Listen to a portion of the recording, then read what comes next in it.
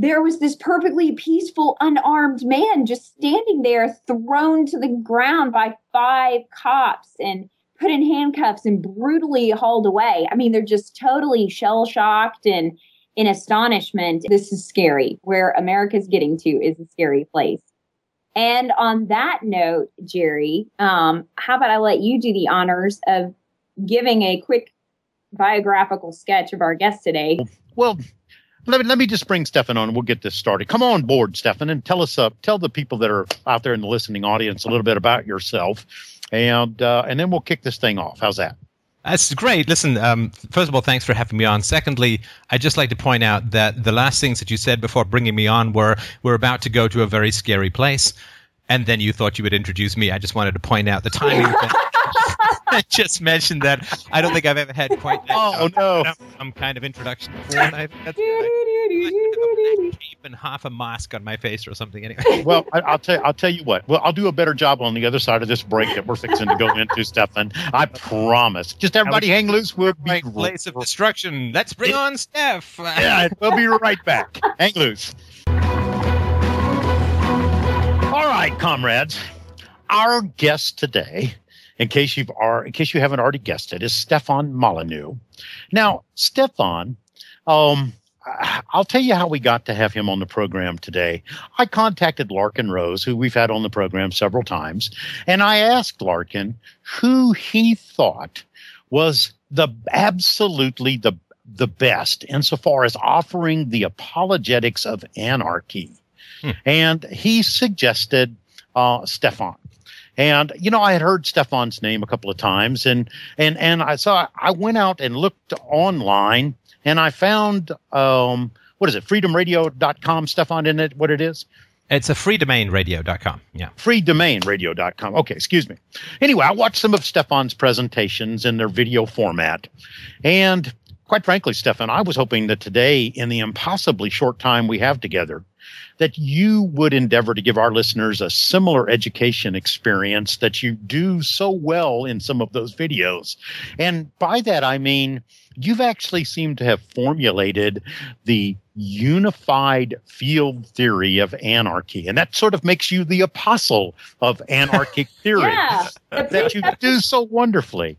The presuppositional apologetics of anarchy. That's what Jerry promised me with you. I like how you're setting the bar low for this conversation. No pressure, but can you be Hey, it's limbo. It's limbo, Stefan. Not jumping over it. You got to go under it. Right, that's good. So please just jump in. And I want you to think that other than the commercial breaks and the few questions that we're going to throw at you, and hopefully we'll get some from our listening audience, you have control. Right. I like the apologetics of anarchy. It's like, sorry about your Starbucks window, but I had a lot of coffee that day. So, look, anarchy is a very simple thing, and it's so simple that it's almost incomprehensible. And that sounds kind of weird, but the reality is, I think every sane human being recognizes the validity of two things, sort of two moral bedrocks to any civilized society. And the first is the non-aggression principle, which is you don't get to go and start fights with people. You can end fights if somebody starts a fight with you, but you don't get to go and, hit people and assault them and rape them and kill them and all that. So the non-aggression principle is something that we all learn about in kindergarten, and then we're taught that it is separate for other people in society for the rest of our lives. So the non-aggression principle is one foundation. And then the second is property rights. And property rights are really derived from self-ownership. I own myself. I own the effects of my actions, whether they're good or bad, whether it's property or crimes or a painting or whatever it is. I own the effects of my actions. You put those two things together, you get non-aggression principle and property rights as universal principles. It changes society in a very fundamental way. It changes society the way that, there used to be this idea that the Earth was the center of the solar system and all the planets and the sun went around. And this was called the Ptolemaic system, and it arose in ancient Greece. And the weird thing is that because, we go around the sun and Mars goes around the sun, at some point we accelerate faster and Mars goes backwards and then forwards. And they had to invent all of these weirdly complicated mathematics and astronomical approaches to explain this retrograde motion of Mars. And then, the Galileo and Kepler and Copernicus all came along and said, okay, wait a second here. What if we move the sun to the center of the solar system? And then click, everything fell into place. The math all worked. It was so simple, but it was radical, and it really scared people because they read in the Bible that God placed the earth at the center and it didn't move and so on. And so what I suggest is our society is really messed up. It's really complicated. You have like 100,000 new laws being passed. You have volume after volume of tax codes. Nobody has any idea how to obey the law because the law is so convoluted and complicated. You've got national debts being passed from generation to generation, which is obviously unjust. I mean, ripping off the unborn is really horrible. But if you move the non-aggression principle and property rights, two sides of the same coin, to the center of how we organize society, it looks very different. It looks like a society without a government, because a government, by definition, and this is by Barack Obama's definition, this isn't something I'm just making up, a government is a group of individuals with a monopoly on the right and the obligation to initiate the use of force in a geographical area, to pass taxes. Taxes are the initiation of force. I have not stolen from anyone, yet people can come and steal from me. I'm just sitting in my study, yet people can come and take my house if I don't give them money. And if I resist them, they'll shoot me down. So a government has a legal right to initiate force. According to the non-aggression principle and property rights, that is immoral. And the philosophy of immorality is really clear. Immorality leads to bad things. The initiation of force leads to bad things. This is why we have the war on drugs. We have overseas wars. We have national debts. We have the coming destruction of the currency through overprinting from the Federal Reserve. We have all of the messes that occur whenever you give people the right to violate universal moral rules at will. And so the government can do all of these terrible things. These terrible things benefit a small elite few. You guys were talking about, of course, the Wall Street bankers. They're just an effect of the more singular cause of a monopoly on counterfeiting that the government has. So when you give people this kind of power, the ring, it always leads to the same place. And corruption always grows out of power. So we have to start taking away this power from people, which always leads to bad things for the society as a whole. However, it might benefit people in the short run, like crime does pay in the short run to a few people. So when we put the non-aggression principle and property rights at the center of society, we end up with a lot of different things. We end up with, parents not being able to spank their kids because that's the initiation of force. We end up with there can't be the initiation of force against peaceful activities like smoking drugs or using drugs or going to prostitutes or gambling or anything like that. You can't initiate you can't have taxation. You can't have a monopoly on money printing. You can't have any of these things. And so that really is the anarchic view of society. It is a universal moral rule called thou shalt not initiate the use of force, thou shalt not steal. When you put that at the center of society, everything clicks. Why society is going so badly wrong at the moment becomes very, very clear, chillingly clear. How it's going to get worse and worse until we learn this lesson also becomes abundantly clear, and the challenges of changing the orientation of society also become clear. I hope that makes some kind of sense as a brief introduction. Can I interject a question here? Oh, yeah, please. One of the arguments that is always forwarded by those who believe in the perfection of the state is the argument of who will provide for what are now termed public goods. And by that, of course, they mean roads, bridges, and the other things that are viewed in that same category as the positive products produced by government. How do you address that issue?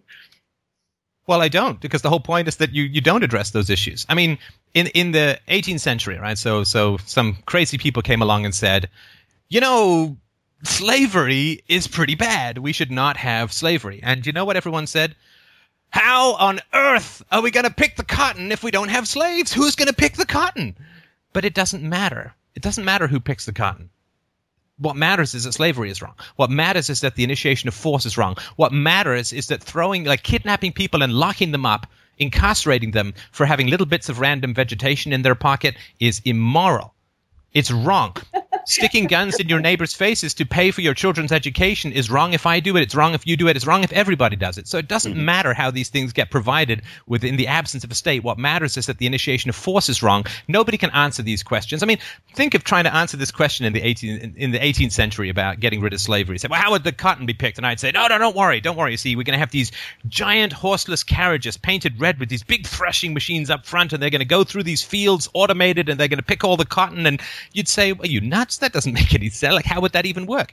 What's going to be produced in a free society, how these problems are going to be solved, nobody can predict ahead of time, and it doesn't matter. What matters is the moral argument that we cannot allow people the legal right and obligation to initiate the use of force, because then we have a situation of fundamental immorality at the core of our society. And most people, and I count myself at that number, I think most people argue that immorality, while it may benefit people in the short run, will destroy them and society in the long run. And we're currently seeing that process unfolding in all too tragic a set of circumstances. Mm-hmm. Mm-hmm. You know, Stefan, one of the things that just blows my mind is that people have they have intentionally decided to embrace our current reality as peace and security. Because when I start talking about anarchy and the fact that the Declaration of Independence established an environment of anarchy, and that was a beautiful thing, and I'm a voluntarist and so on, they're like, well, anarchy in their mind equals violence. And I always respond to that, excuse me, we live in an intensely violent society, down to the extent that we have laws forcing our children to attend government indoctrination programs for a certain number of hours each day, or their parents have to on some level prove that they're being educated at home. I mean, this is very violent. And, they kind of look at me quizzically as if our society is actually peace and security. How do you deal with that? Well, I mean, an overwhelming excess of force results in an overwhelming compliance of the victims. And so to say that there's no violence is like to say that if most slaves don't get beaten, slavery is not violent. No. Slavery is violent. The fact that most slaves chose to obey the slave owner rather than get beaten does not make it any less violent. In fact, it only confirms how violent it is. We know for a simple fact that society is exceedingly violent, because the moment that you say to people, parents should be responsible for their children's education and violence should not be used in the provision of that, everybody's shocked and appalled, and they imagine that society would change enormously in ways that are incomprehensible, which is probably true. But so they're already admitting that the system is violent inherently, because the moment you talk about removing that violence, they find it incomprehensible. It's like you're a fish living in the deep water, and you say to some other kind of fish, we're swimming in water, and they say, water? What water? Because they don't know anything different. It's all they know, right? I mean, so the fact that we live in a society where every solution is based upon passing a law, initiating force, threatening people, throwing them in jail, this is all that people can think of as like, oh, we've got problems with the environment. Well, we have to pass laws. We have to threaten people. This is all people can think of. And yet then they say that the system is not violent. But that's fantastic. Then we say, okay, but if the system is not violent, let's get rid of the tax laws. Let's get rid of property taxes. Let's get rid of regulation, because we don't need this ridiculous overhead. If the system isn't violence, let's stop threatening people, because it's an empty threat if there's no violence. But then they get that if we get rid of all these things, society will be fundamentally different. So yeah, they know it's violence. They just don't like to see it, because that's going to compel them to make some changes and to become more activist. And, people kind of get comfortable in the matrix, right? Well, in this fundamentally different society, Stefan, how will we resolve conflicts such as breach of contract or other wrongful acts, both commercial, maybe such as fraud, and interpersonal, such as assault and battery against someone without the wherewithal to defend themselves or defend their property, or maybe even something along the lines of dealing with someone who, by polluting their own property, impacts the well-being of others? How would we address those situations? And now, what's my time before the commercial? Just so I can pace myself here. You got about 5 minutes. You got about 5 minutes. Okay, let's take the first one. Look, we have an example of the world's largest employer operates almost completely in anarchy. Can you guess what it is? The world's largest employer, isn't that Walmart? No, the world's largest employer is one of the world's. Sorry, it's one of the. I don't know if it was a couple of years ago. It may still be. It's one of the world's largest employers is eBay, and eBay operates in a lawless, stateless environment, because you can't. I mean, it's all over the world, and half the people are anonymous, and so. But it organizes itself according to reputation, right? So if you ship me $500 and I'm supposed to ship you an iPad, and I don't ship you the iPad, then you come on and you mark me down in terms of reputation. I get enough of those and my business is done. There's no need for a government, no need for law courts, no need for suing, no need for breach of contract. You publicly rate people in terms of their reputation with, the proper safeguards so that your competitors don't come and do it and all that kind of stuff, right? But the reality is that we have a perfectly functional example. Here's another one. The marriage market, right? The government does not tell you who to get married. to. The government doesn't tell you how long to stay married, who to get divorced. People just go out and find each other. There are lots of websites and bars and friends and all of that, churches where people will go to find potential partners. There's no force involved. And now, of course, the funny thing is, if you were to say to people, marriage is half of them end in divorce and the remaining half are miserable, so the government needs to step in and tell you who to get married to. People would be like, oh my goodness, that's appalling. That's terrible. Yeah, you can't do. And what if we said the government needs to tell you what kind of job you're going to have? Well, that would be so people love the anarchy of the job market. They love the anarchy of the dating and the wedding market. They love the anarchy of the education market. They love the anarchy of where they can live or where they want to live. And so all of these things that people love, you say, well, let's extend it to charity. Oh, no, that would be terrible. That would be disaster. You got Mel Gibson with a flaming helmet riding around shooting everyone with machetes and sharks with lasers. And people just imagine that if you take what they love in terms of freedom and extend it like one step forward, it turns completely satanic and evil. And that's, of course, just propaganda. But we all love anarchy in our day-to-day life. We just fear its extension into realms that we're not familiar with it. So it's really a fear of chaos, or maybe in some instances, equally strong fears of individual responsibility. I think there's that aspect. And you'd also said, it's not your fault. This is just propaganda. But you kind of slipped something in, right? So you say, well, how would anarchy solve the problem of violence, right? But embedded in that is the implicit idea that somehow our existing system has solved the problem of violence. Like, how would anarchy do such a great job of solving the problem of violence? No. I did not solve it, Stefan. Not solve it. Deal with it as it comes up in interpersonal relationships. Right. So the question is how would anarchy deal with the problem of theft? Well, the first thing that anarchy would do would be to have a system where half your income wasn't stolen at gunpoint by the government, right? So automatically we're 50%. You're doing a good job at dealing with that. We're 50% up just by not having a government. Now, as far as theft goes, there's, the economic growth under a free system would be enormous, so there'd be much less incentive to steal. You could obviously buy insurance against getting stuff stolen, so that if you got your TV stolen, someone would just pay you the value of the TV and maybe try and go and recover it. You could also change it so that everything you had was voice activated or eyeball activated, so that stealing it would do no good. I don't know what the future is going to look like. I sure know that if we get a 50% reduction in institutional theft through statism, we're way ahead of the game. And if there's maybe 1 or 2% theft left, we're still 48, 49% up from where we are. So I think that's just a massive improvement. Now, as far as pollution goes, you buy pollution insurance, right? So I go to some company and say, listen, you got to guarantee my air is clear. And that company then has to go around and make sure that nobody's polluting my air, or they got to pay me all this money, and they'll find ways to do that. There's insurance and prevention rather than cure, because the government isn't interested in having you not be stolen from, because they don't make any money from that. They're interested in filling out forms and never looking for your stuff, because that's the easiest way for them to justify their existence. But this is voluntary webs of entrepreneurial problem solving is the way things get done in society. The most anarchic area of the economy is the computer hardware and software, particularly software. I was an entrepreneur for many years, co-founded a software company, grew it and sold it again. And I'm really intimately aware you don't need a degree to become a software programmer. In fact, some of the best programmers I had arts degrees, myself included. And so the area where there's the most innovation and the most growth are those areas where you don't have to have a PhD in computer science, where the barriers to entry are very low, and you can just be as innovative as you want.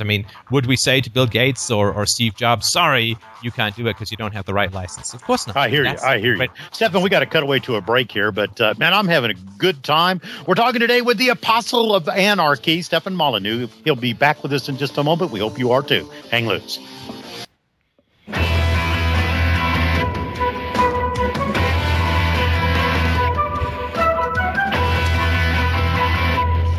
Welcome back to Freedom Frenzy. Today we have, as we have knighted him, the apostle of anarchy, Stefan. And Stefan, I got a question for you, because my children do not get to enjoy self-ownership. I let them know that they live in a benevolent dictatorship. They're going to do what I tell them because I am caring for them and paying their bills. And when I kick them out, they will then experience the beauty of self-ownership. And the faster they come into that reality, the more I will like them. In fact, my favorite child is the one who grows up and doesn't need me. What do you say to that? So I sort of get this image of your parenting being sort of like an airplane, and they better pack some parachutes because sooner or later they're just going to go out. I am kicking you out. Yeah, there's a big door that's always open. Don't make me throw this parachute after you. You might not catch it before you... Right. Well, I'm not sure that I would go with you as far as do what I say. And I'm sure that that's not exactly what you mean. I'm sure you sort of explain why there are things that are a certain way, right? So, I mean, I try to, as a parent, try to reason as much as possible, because I certainly don't want my daughter doing things because I say. I want my wife. No, I'm kidding. But I don't ask my daughter to do things because I say them. I want her to do things because she understands them, right? So today, I mean, just a reminder example, we were out for lunch, and my daughter was running up and down the restaurant because she's 2.5, and sitting down is like you and I being poured into a concrete tube. It's unbearable to her. It's like the cask of Amontillado. She must flee. And of course, waitresses going up and down with hot coffee and soup. And also I had to sort of say to her, listen, you can't run up and down because, see all those people with that we're going to fall, birdies, owies, doctors, and, all the things that she doesn't want to do. And so she got it. And so she now sort of understands it. But otherwise you end up in a dominant situation where she has to obey me because I'm saying it. And then you end up with an escalation system. And then she's always going to try and get away with whatever she can get away with because she doesn't really understand why. And so, I think like all reasonable educators, and parenting is the ultimate act of education, I want to teach her how to think, not what to think, which means giving her reasons for stuff. And I think that's great. But she, of course, I think yearns for independence. I mean, she wants to do things by herself. And, she doesn't like it when I help her a lot of times. So I think children yearn, like plants grow to the sunshine. Children grow towards knowledge and independence and the pursuit of skill acquisition and expertise. And if I was in her position and people were just feeding me and clothing me, I just lie around like Jabba the Hutt and sipping pina coladas all day. But she is like, she's a hot potato propulsion tamale rocket as far as a skill acquisition goes. And she's currently she's 2.5. She's trying to do cartwheels, and it's kind of heartbreaking because she can just sort of sag and fall over. But she still really, really wants to do it. So she's very excited by all of that acquisition and growth. So I think they grow towards independence. You just have to try to avoid the command and control thing and give them the sort of reasons. And I found that to be the most successful way too. Because, there's no discipline really in our house. I think I've maybe put her in a crib once or twice in 2.5 years. She's never had a timeout. I don't need to punish her. I've never raised my voice, never hit her, never do anything. This not necessary because she has full human rights. Why wouldn't she? She didn't choose me as a dad. She didn't choose this environment as her family. So I have to have higher moral standards with my daughter than anyone else. My wife, if I turn into a jerk and a half, she can just pick up and leave any time. My daughter doesn't have that choice. So I have to, it's an arranged marriage, and I have to get her to love me by being super, super nice, so to speak. And so there's no higher standard for me than there is with my daughter. To reincarnate to your household, Stefan. Well, but like you were saying, with humans, they're born, they come into the world, they crave and want freedom. And unfortunately, in our current government environment and the amount of government intrusion in our lives, the idea of being without the government is terrifying, even to people who profess a desire for freedom and liberty. And, I think we have really come into a dangerous place where now, as adults, we are reduced once more to children having to get permission from the government to do every single act that we do in day-to-day life requires, on some level, the permission of the government. We're going to talk a little bit more about this when we come back. This is Freedom Frenzy. We got to cut away to a break. We've got Stefan, the anarchist, with us today. You guys stay tuned.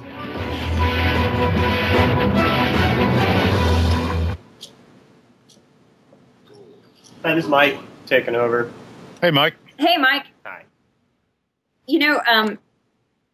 Stefan, in our household, when we started reproducing, which John and I got married as children and decided to reproduce as children, we actually went about child training in a systematic progression of commands where we never used yes or no, but we would instruct, starting on the diaper changing table at 6 months, when they're obviously trying to wriggle around and they can hurt themselves. And so you train on be still and so on and so forth.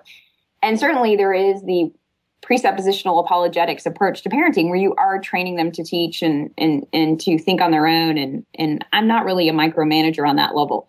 But then there are certain things that they don't have an option on, which they have to do. Yeah, they got to go to the dentist or whatever, right? I mean, there's just stuff they have to do. They have to practice their instruments every day. They have to study their Latin. They have to memorize their poetry. There's no option to this stuff. But with the intent of making them a productive human being to kick them out at 18. So yeah, I mean, what do you think would happen if they had the choice about what is they were to pursue? The unschooling thing, and I don't know much about it. I've read about it a little bit. There's the idea that they will pursue their own knowledge purpose in the absence of a structure. I don't know if it's true or not, but whether you've tried it or heard about it. But what do you think would happen if you? Yeah, I think we got to jump back in here, folks. All right. All right, we're back.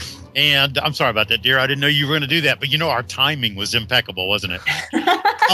Great minds like Jerry. Stefan is the sort of apostle that just loves the opportunity to deal with devil's advocates, we're told. Mm-hmm. And so if you've got a question or a thing that you want to put in front of Stefan to see what his response might be, give us a call at 1-800-313-9443. Now, Stefan, recognizing that the ideology of anarchy would probably most likely start as a nearly tribal phenomena, one would expect, and one that maybe would expand to that of regional as it progressed in acceptance.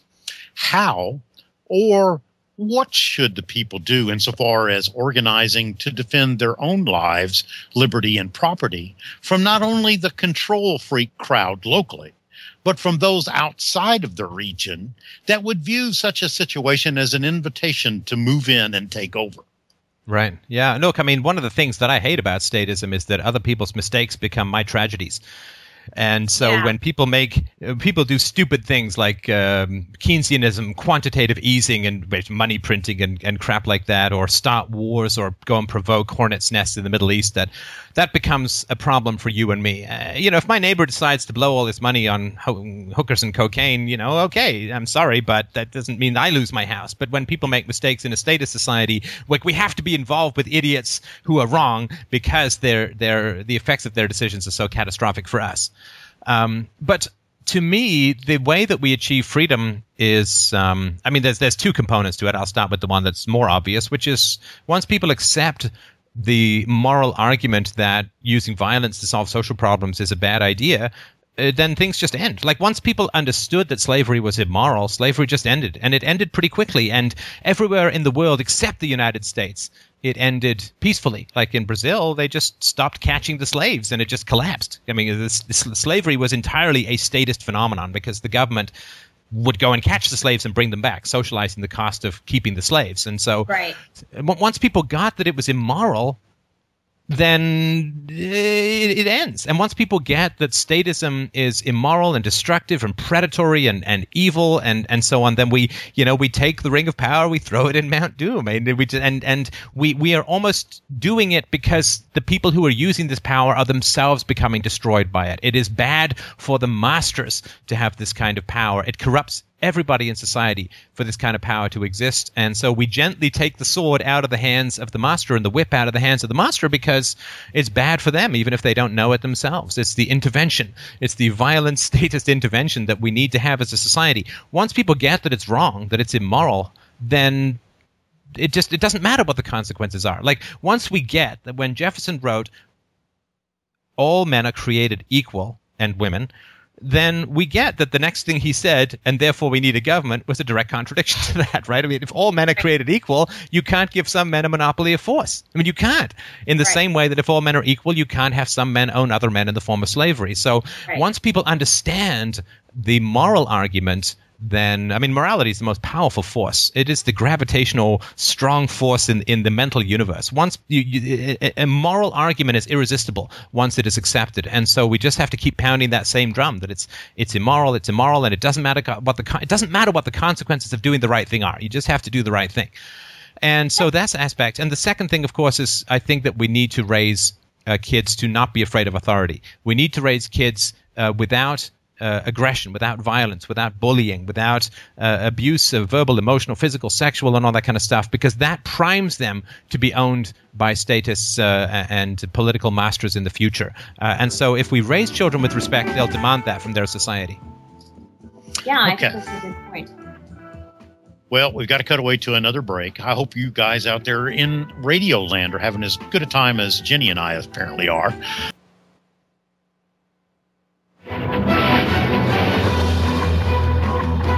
Okay, hopefully you grabbed a nice hot cup of coffee or maybe a cold glass of tea and you're sitting close to your telephone. Give us a buzz, 1-800-313-9443. Stefan, I want to put a sharp point on the question that I asked you that you started to answer before the break.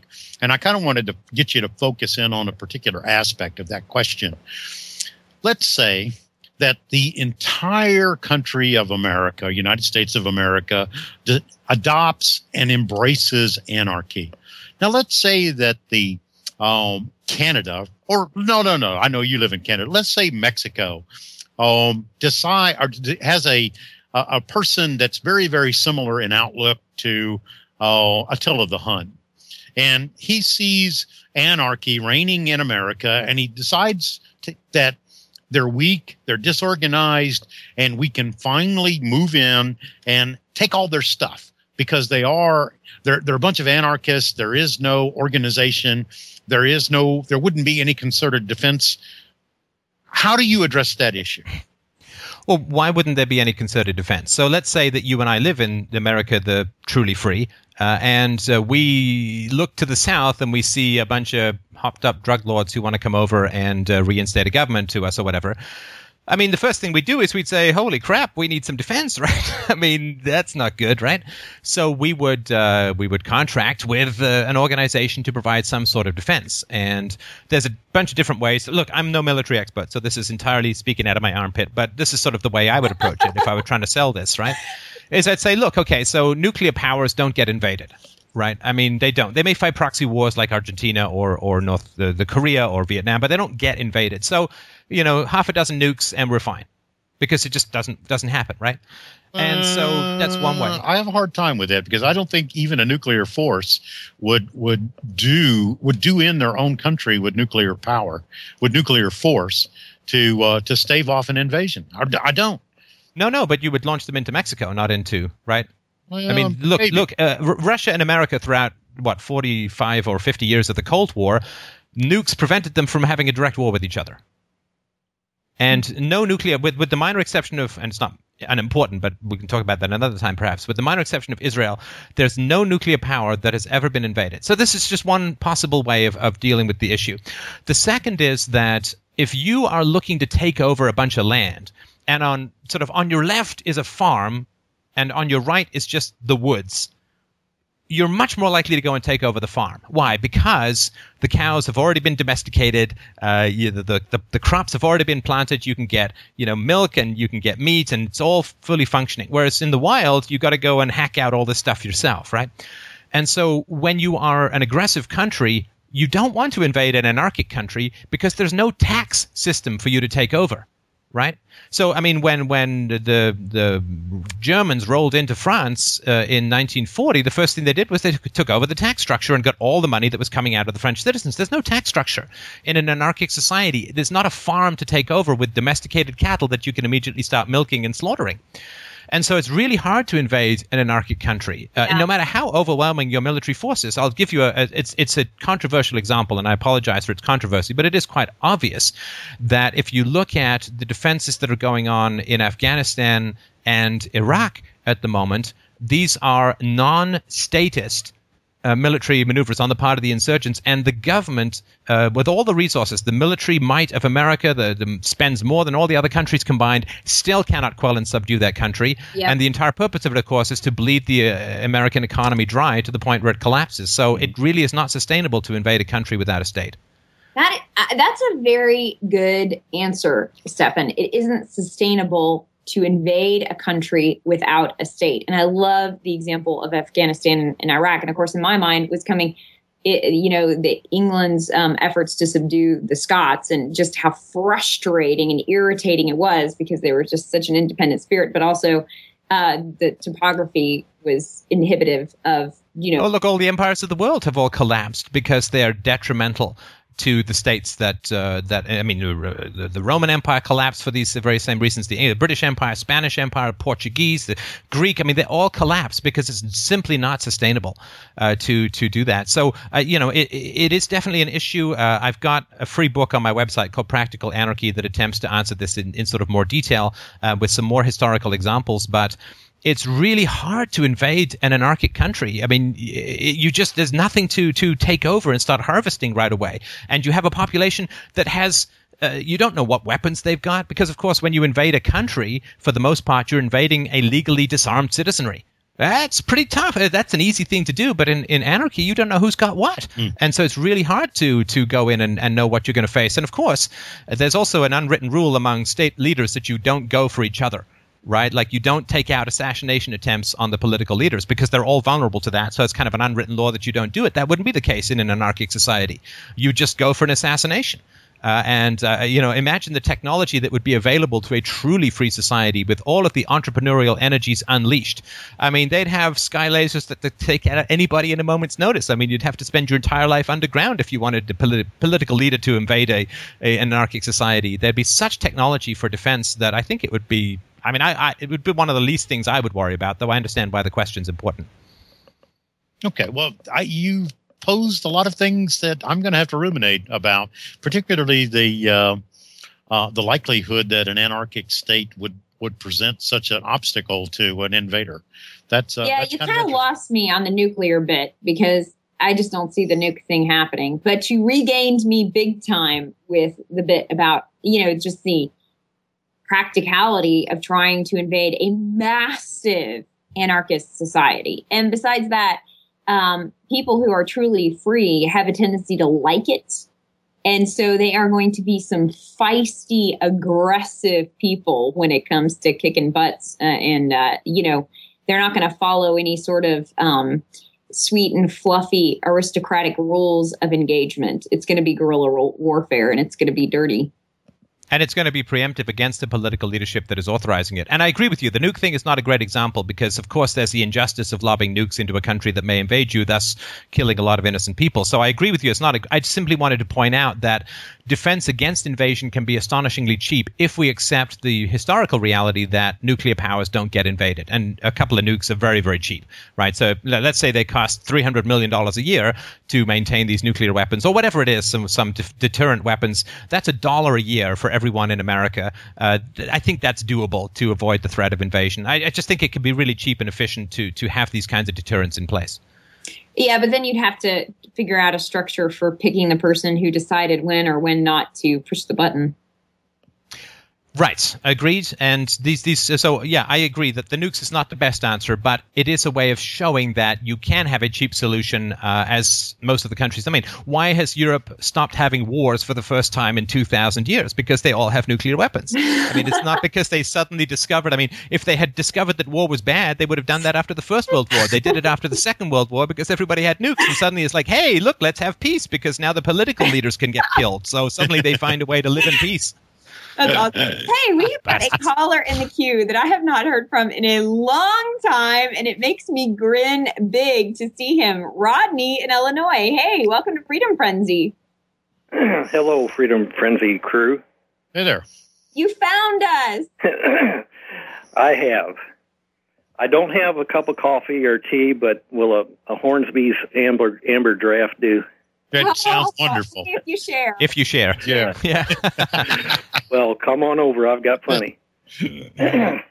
Well, I thought I would play the part of the devil's advocate, but before I do, Mr. Stephen, I can't pronounce your name unless I hear it a few more times, but some years ago, somebody had sent me a link to a I think it was a YouTube, and it was nothing but a scrolling text. And I think there was a voiceover, and I think it was your voice. And I lost track of that, and I looked and looked and looked and looked and could not ever find it again until I think I came across your video. And I'm guessing you're one and the same fella, and I so admire your work.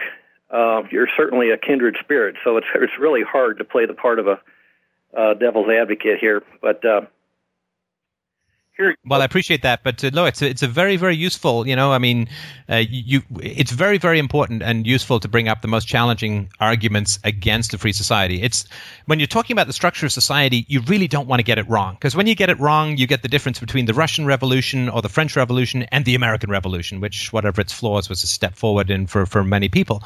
So, look, the devil's advocate position is honorable, it's noble, it's essential. The last thing I ever want to do is to advocate something that could end up like communism, like 70 million people die in just one country.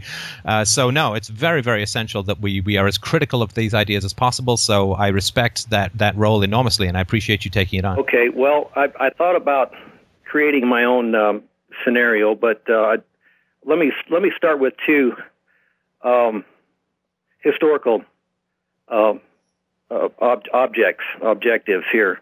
One is Tahiti, and the other is slavery in England. Took about 100 years, and the entire life and all of the passion and energy of one named Wilberforce to bring that to an end. So it didn't necessarily die of a natural death in England. It did die, of course. But what about Tahiti? Would you agree that Tahiti, before Europeans set foot on their island, did not they enjoy anarchy? I wouldn't say so, no, and I think it's a great point that you're bringing up, right? So I say that you wouldn't need to worry about being invaded by a state, but if you look at sort of the absence of a Western formal status structure, like a government structure, and say, well, there's Tahiti, there's the West Indies, there's heaven's sakes, there's Africa, where the European colonial powers came and took slaves and so on. So is that sort of where you're coming from? And I think that's a great objection to bring up. Well, I'm a Bible believer. I believe that Christ epitomizes the will of the Father. And Rodney, I hate it, but I got to jump in here. We hear the music. We're going to have to cut away to a break.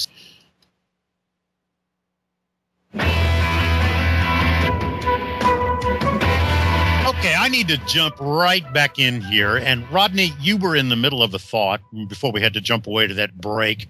And if you would kind of pick it up from the top again, and so Stefan gets to hear it in its entirety. Well, of course, I'm an anarchist by nature, and of course, I haven't prepped for this show, but the thought of the island nation of Tahiti came to my mind as a prime example of a naturally occurring form of anarchy, and I'm still somewhat convinced that may actually serve as a good example, but Stephen disagrees with me. Yeah, let me just I'll respond before I forget the Tahiti thing, because I tangent myself sometimes into a whirlwind of distraction, so I want to make sure I stay focused on that so I don't have to up my Ritalin drip. But I will say that I do not view primitive societies as operating in a state of anarchy. And the reason that I say that is because anarchy, true anarchy, philosophical anarchy, is the future of the species. It is not the past. So, for instance, in tribal societies, you have a very strong hierarchy. The elders, and there's a tribal chieftain whose word is law. They tend to be extremely brutal with their children. You can go to psychohistory.com for more information about this. The noble savage thing, everyone living in peace, is pretty much a myth. And so there's a very strong hierarchy. There is not a sense of equality. Property rights and the non-aggression principle are not respected. These tribes were at war with each other fairly consistently.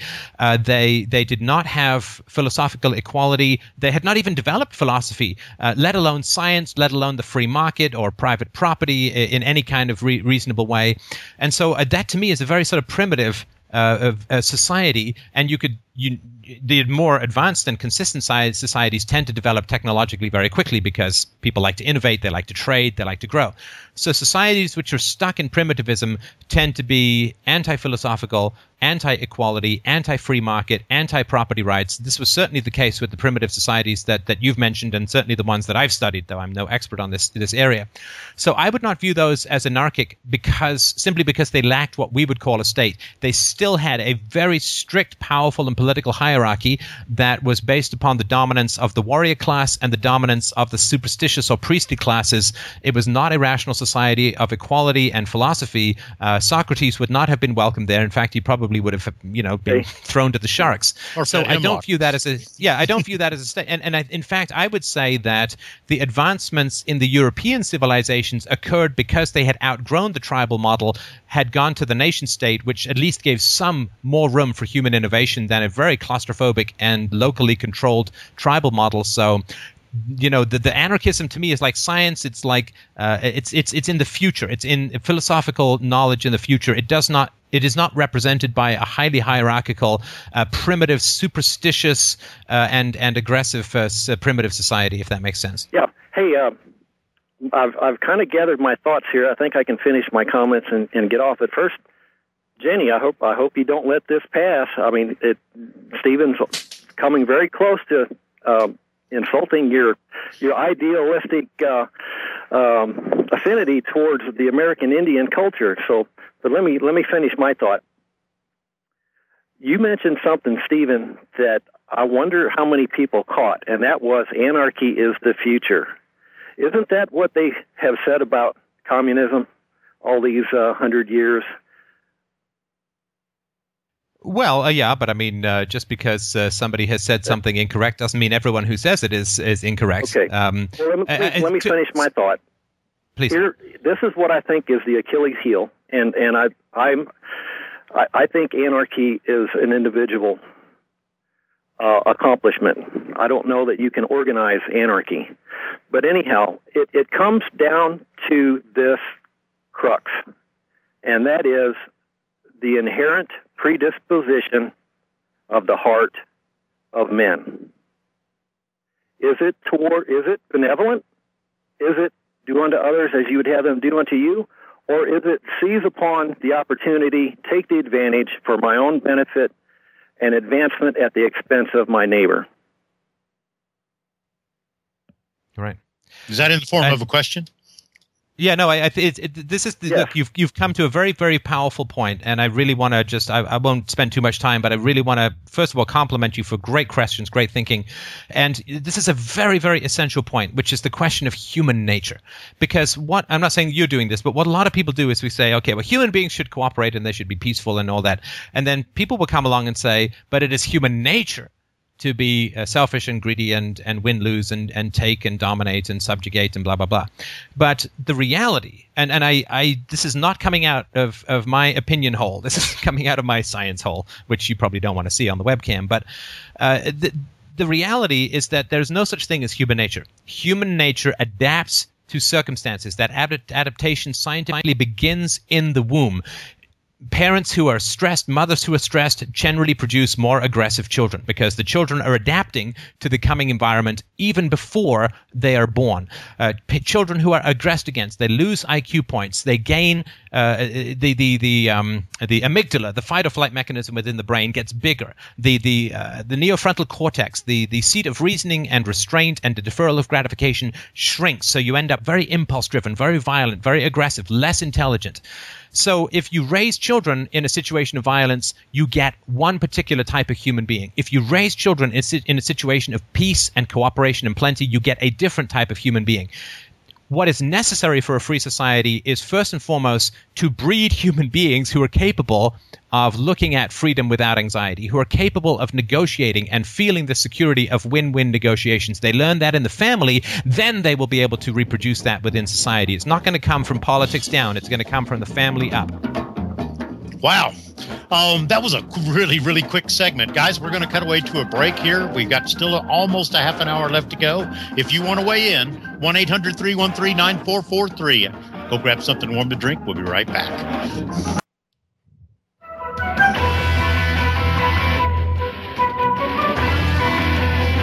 Okay, if you've just tuned in for whatever reason, your team lost and you're very upset, you need something to maybe turn the sports off and turn the intellect on. Today on Freedom Frenzy, we've got Stefan Molyneux, and I've introduced Stefan as the apostle. Apostle. The apostle of anarchy. And the other thing that I think Stefan has really done, and if you've been listening for the last hour or so, I think it should have dawned on you that Jerry was spot on when Jerry said that this individual that we have the good fortune of having on with us today has actually constructed the unified field theory of anarchy, because he has addressed all of these questions that have been raised in a wonderful fashion. But now I'm going to wind up, and I'm going to warn you in advance, Stefan. This is a curveball that I'm fixing to throw you. Okay? And I'm a lefty too. Jenny grins big. I love it when Jerry throws curveballs. I want you to address for me and for the audience just exactly what the shortcomings or the problems with anarchy as you view them might be, because I think that's something else that we need to take into consideration. Yeah. Well, let me just give you the mental image that worked just before I answer that, right? So you call me the apostle of anarchy. So immediately I'm starting to think like I'm in a sort of Jawa robe, with commando. With the funny hat. No underwear, right? And then you're throwing a curveball at me, and I think about going down into a catcher's position, and I think, oh my goodness, that would be just a terrible visual for everyone. But I thought I'd share it with you anyway. Okay, so problems with anarchy. Well, it's taking too long to get here. I would say that would sort of be one of the major issues. Well, look, the problems with anarchy is that look, anarchy is not a perfect system. There's no question that there are, even if we can raise children to the point where they just don't think of violence, there's still going to be people who get brain injuries and brain tumors that affect their personality. They go nutty and they'll shoot people or whatever. There will still be people who will be very hard or impossible to help, people with mental illnesses, or there may be not enough charity for certain areas. So there are going to be problems within an anarchic society. Anarchy isn't a magic wand where you wave it and everything becomes perfect any more than science. The discipline of the scientific method produces perfect knowledge all the time. There are mistakes, there are corruptions, there are problems. So I don't want anyone to think that this is a magic solution to problems, because freedom is unpredictable. Now, the good thing, of course, about freedom is that problems tend to be self-limiting, right? So if you get a bad government law, it stays. It's like a Mormon who comes into your house. Getting these people out can be a challenge, right? I mean, they're like Jehovah's Witnesses clamped onto your leg. It's not easy to get rid of a bad government program, but something that doesn't work in a free society, like let's say I come up with some, I call them DROs, or dispute resolution organizations, that I say, I'm going to promise to resolve all your disputes.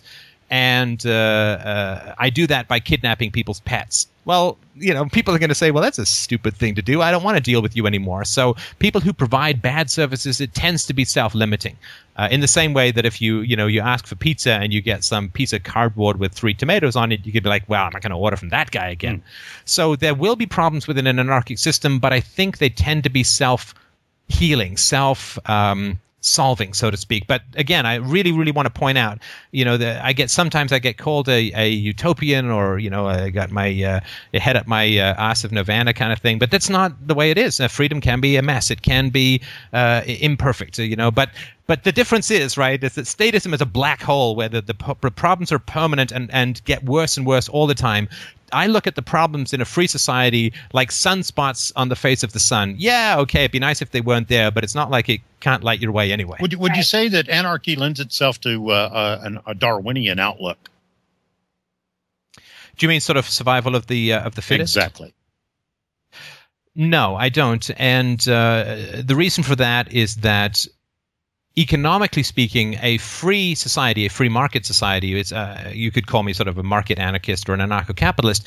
A free market society, by definition, is a win-win society. So this comes straight from the praxeological Austrian School of Economics, to put a few extra syllables in my cheeks, which is that any economic interaction that is voluntary is win-win. Right. So if I have $5 and you have a pen and we voluntarily exchange those things, clearly I want the pen more than I want the $5, and clearly you want the $5 more than you want the pen. We're both better off for that interaction. And so when you don't have the government forcing people to buy and sell, forcing people out of certain occupations, herding people into other economic arrangements like too many people buying houses for their creditworthiness, which results in an economic, say, explosion. When you don't have the government forcing people to do stuff, you get win-win negotiations. Now, it doesn't mean everybody never has buyer's remorse or anything like that, but in the moment of the transaction, it is win-win by definition because nobody's being forced to do anything. And so it is automatically a happier and more cooperative society without this central saber-toothed tiger primitive state. I mean, the state is like 6,000 years old. What other piece of 6,000-year-old technology are you working with? Though I always say to statists, if you want to use the state to solve problems, you don't get modern dentistry. You don't get computers. You get an abacus. You get, you get faith healing. You get, if you want rain for your crops, you don't get to water them. You got to do a rain dance. Mm-hmm. Everything that was around in ancient Egypt, you can use because that's your level of technology. It's definitely retrograde. Incredibly primitive. Oh yeah. Yeah, definitely retrograde. That's interesting. I thought maybe that's where you were going in one of the comments that you made, as far as there not being enough charity to go around, and that's why I asked you that question. I don't know. I think that people, especially Americans, they seem to be incredibly nonviolent, as evidenced by the amount of violence they're willing to quietly mosey along and take.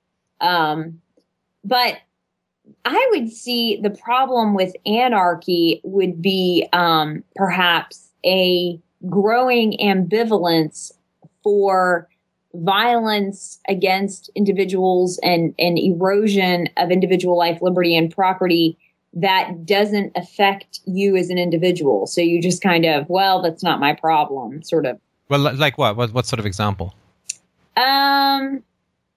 Okay, let's say you're... Can I give you an example? Oh, go ahead. Maybe? Tell me if this is right. So let's say that we all contract for some defense agency that's going to protect us from invasion. And then that defense agency starts to get all these little black helicopters and starts to amass these troops and then just takes us over. Is something like that? No, I was thinking more simplistic, much more simplistic. All right. For instance, the lady down the street, she doesn't have family. She lives by herself. She's raped and murdered. It didn't really affect me. I'm not going to go figure out what happened and why it happened. I'm just glad we're fine, and I'm going to go about with my existence. That would be a problem. Okay, but would you really not care if some rapist and murderer was around in your neighborhood? Well, I would care intensely, but I care a lot about those things. Just like if you're in front of a prenatal murder mill, I'm going to get feisty because I believe that from the moment of creation, everyone has the right to life and liberty. They have self-ownership to an extent. Obviously, my children live in a benevolent dictatorship, but I do not have authority over their life and health. Right. So I do get very upset about that sort of thing. But I see other people that are ambivalent because they're like, well, it doesn't really affect me. I don't really care. I'm going to go about. Okay, so let's accept that that's a problem. I would argue that there's ways around that, but let's accept that you're absolutely right, that that's a significant problem in a free society. How is that solved in a statist society? Right, because the statism has to make the case that it's worth violating the universal moral rule of non-aggression for a better end. That's the very least that it has to do, right? So how does that get solved in a statist society? It does not get solved in a statist society. I think I like that response, because instead of being forced into a position where you have to prove anarchy works, you turn the argument by demonstrating that anarchy is the only moral solution. It doesn't proactively mold the citizenry into a moral people. Whereas with statism, there's an assumption, a superstition that their authority is legitimate, and therefore whatever they do is moral and justifiably molding of the people. So the problem isn't solved in a statist society, and the problem isn't solved in an anarchy society. It would take some other solution, or actually to... Well, sorry.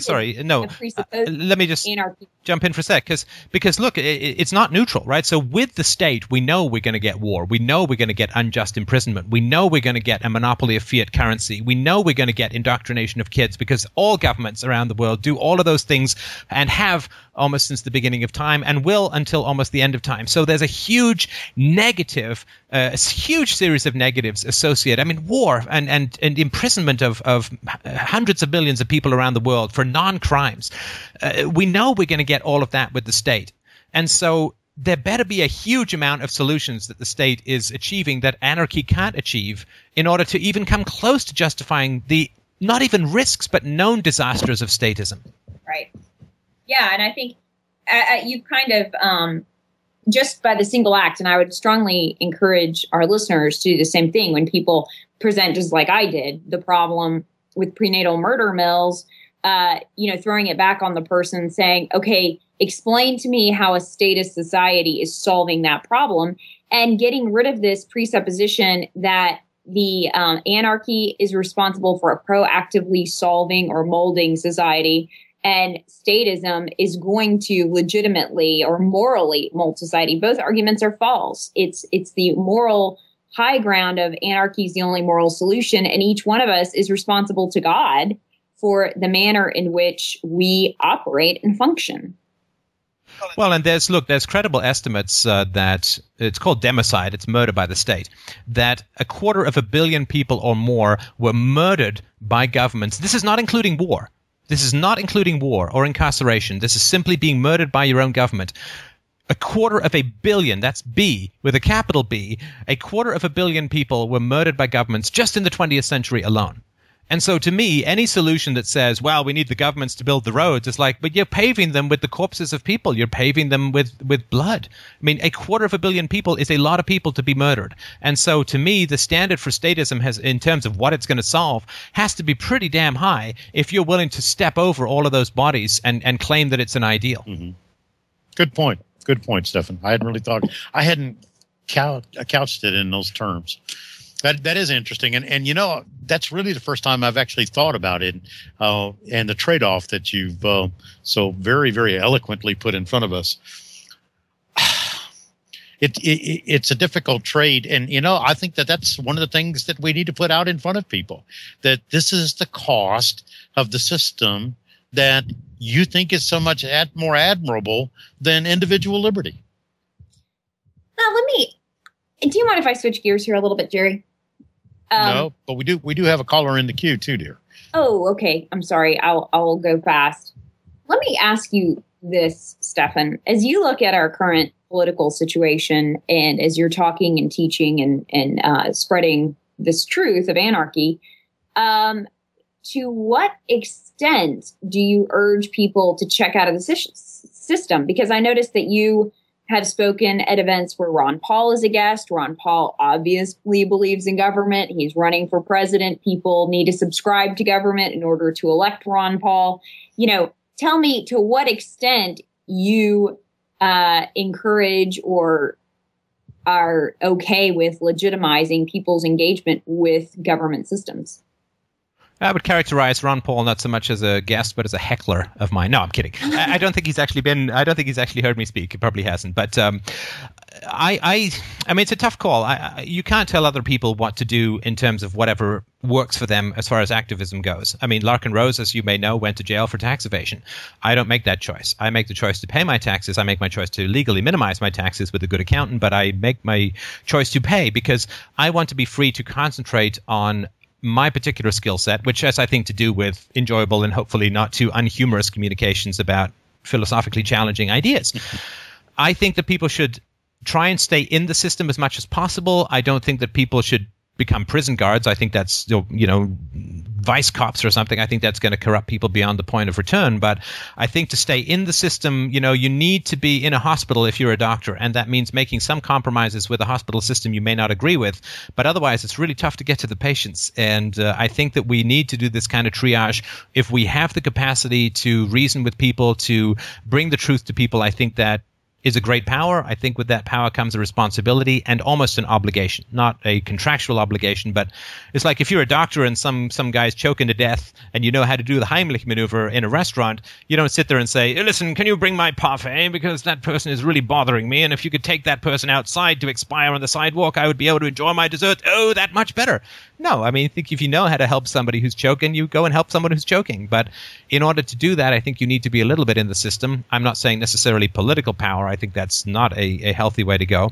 But I think it's perfectly fine to stay within the system, even to take some of the benefits of the system, in order to be able to effectively communicate to people about freedom.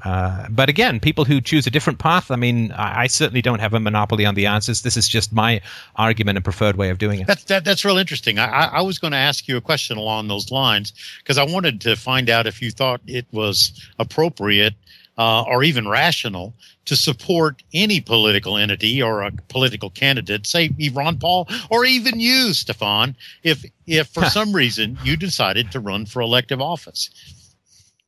I'm not going to run for elective office, though I appreciate the thought. No, I appreciate the passion and dedication that people bring to the approach of changing the world through politics. I appreciate that Ron Paul and others like him have done an enormous amount to educate people about political and economic aspects of liberty. Mm-hmm. I, in no way, shape, or form, believe that it is through politics that we are going to achieve freedom. I do not believe that an individual can go in and reform the state. And there's an easy test for this. Which is if we believe that we can go into a criminal organization and turn it to virtue, then we need to prove that theory with a local drug gang, with a local mafia. We go and infiltrate them and turn them into a charity that helps kittens. But everybody knows that this is not going to be what's happened, that if you join the mafia and rise in its ranks, you are not going to be able to reform it. And so I don't believe that you can reform criminal organizations. I think that we fundamentally need to outgrow them. And we need to outgrow them by building slave-on-slave solidarity rather than attacking each other, which is the foundation of the power of the state. And I think that we need to really focus on growing a generation of kids who are unafraid of authority, which is a change in our parenting. The state is something we outgrow. It can't be outvoted, because the government itself is a violent entity. And even if you were to say, look, I want to join the mafia to cut its murders or kneecappings in half, we all know that wouldn't work. So why would it work with the greatest criminal gang of all? If it's not going to work in a small situation, it's not going to work in a big situation. If we can't lift 5 pounds, we ain't going to be able to lift 500. I agree. I agree. We're going to have to cut away to a break here, and I do have 3 callers in the queue, and I'm going to tell you. Let's have them all talk at once. It's anarchy. Yeah, that might work, but we wouldn't get anything accomplished. You guys that are hanging out there, I'm going to try to get to every one of you when we come back from this break, but you're going to have to make it very sweet, short, and concise to give Stefan an opportunity to respond. So while you're thinking about that, we're going to cut away to this break, sell some stuff, because capitalism still is a pretty good idea. We'll be right back. Okay, you guys in the queue are kind of lucky because you got reduced by 33% in number. So we're going to go to Mike in Chicago. Make it short, Mike. What you got for us today? Yeah, well, I've often thought about the way to do it is not to participate. The problem with that is there's a lot of immigrants and multicultural people that are here. Everyone seems to think the middle class has got the upper hand, but the middle class just got the rug pulled from underneath them. They're living in their foreclosed houses. They don't have jobs. Their unemployment is running out. Their wages are decreasing. Their gas, their inflation is eating them alive. And how are we supposed to get together and say, all right, we're not going to buy Coca-Cola. I'm not picking on Coke here. I'm trying to make an example. Okay, we're not going to buy Coca-Cola no more. Okay, all right, well, then maybe we're going to see a change, But fact of the matter is Obama's going to get in there again because people are out here on the street and other places, and they're just trying to get Jump by. To the question. Jump to the question, Mike. Go ahead. Are you done, Mike? No, I'm done. Yeah. Go ahead. Okay, that really wasn't a question. So we're going to... Let me just comment just very, very briefly on what he's saying, though, which is that, to me, a status solution is like taking heroin for a toothache, right? So it will cover up the problem, but unfortunately, the rot just gets worse. So we have a status solution called the welfare state or Social Security or Medicare or Medicaid. And it certainly is true that if you borrow, which is what the government does, it has to in order to bribe people, because if it just transfers money, then it creates as many losers as winners, and the system doesn't work. So it has to go into debt in order to bribe people. And so you get these temporary solutions which cover up fundamental core social problems. And then when the government runs out of money, the people who've grown up and who've, in a sense, been forced to be dependent upon the government, like people who are going to retire who've had 13 or 14% of their money stolen from them throughout their lives and thus have been unable to save for their own retirement. When the government runs out of money, it's like when the cocaine or the heroin wears off from the toothache, you're just that much worse off. And that's the situation. It's all been masked up to now, but the situation is really unraveling right now, as has been predicted, of course, by freedom lovers for the last few centuries. Mm-hmm. Look, the reason I'm calling in, I'm trying to present solutions. This is not easy for me. It's not easy for your guests. Okay. Hey, Mike, thank you for calling. We are running out of time. We got to go to Eddie. Eddie in Cleveland. Hey, welcome to Freedom Frenzy. You got about a minute and a half. Hello. Can you hear me okay? Yes, we can. Quick. Okay, very quickly. Number one, anarchy would work if everyone was cool. Number two, just because a country has nuclear weapons, that doesn't mean that it cannot be conquered or invaded. Goodbye. All right. Yes, so the argument is, I think when he means cool, he means sort of good. So the idea is that we can only achieve a free society if everybody is virtuous. I would actually argue the complete opposite, that we need a free society because people aren't virtuous. So people often ask me, okay, so what would happen in a free society with psycho killers and murderers and so on? It's like, well, the first thing we would do is not give them an army, not give them a police force, not give them a prison system. The fact that people are evil is why we can't have a state. Because if you're an evil guy and there's a state, where is it that you most want to go? Is to the summit of political power, because you want to be a really good criminal, not a stupid street corner criminal. The state, the very power that the state holds, is like a gravity well for the most evil people in society to come up and to gain political power through lying and bribery and cheating, and then use political power to dominate and enslave all the good people in society. Or enrich themselves. If people were if people were 100% good, we wouldn't need a state. If people are mostly bad, we can't have a state. It's certainly not a democratic one, because they just vote evil people in. If there's evil in the world, you cannot have a government. We accept the reality of evil, therefore we reject the legitimacy of the state. That was a wonderful answer. That's an awesome argument. Thank you so much for joining us today. This has been a really fun, informative Freedom Frenzy. Thank you. Yes, I've enjoyed your presence on the program today, Stefan, and I'm hoping that sometime in the near future we can have you back so that we can elaborate on some of the topics that we've touched on today. Folks, I hope you enjoyed what we did today. I hope you enjoyed having Stefan Molyneux with us on the program. I sure wish that we'd have got a lot more calls a little bit earlier, but say la vie. We'll be back next Sunday to see you. Goodbye. Have a wonderful week.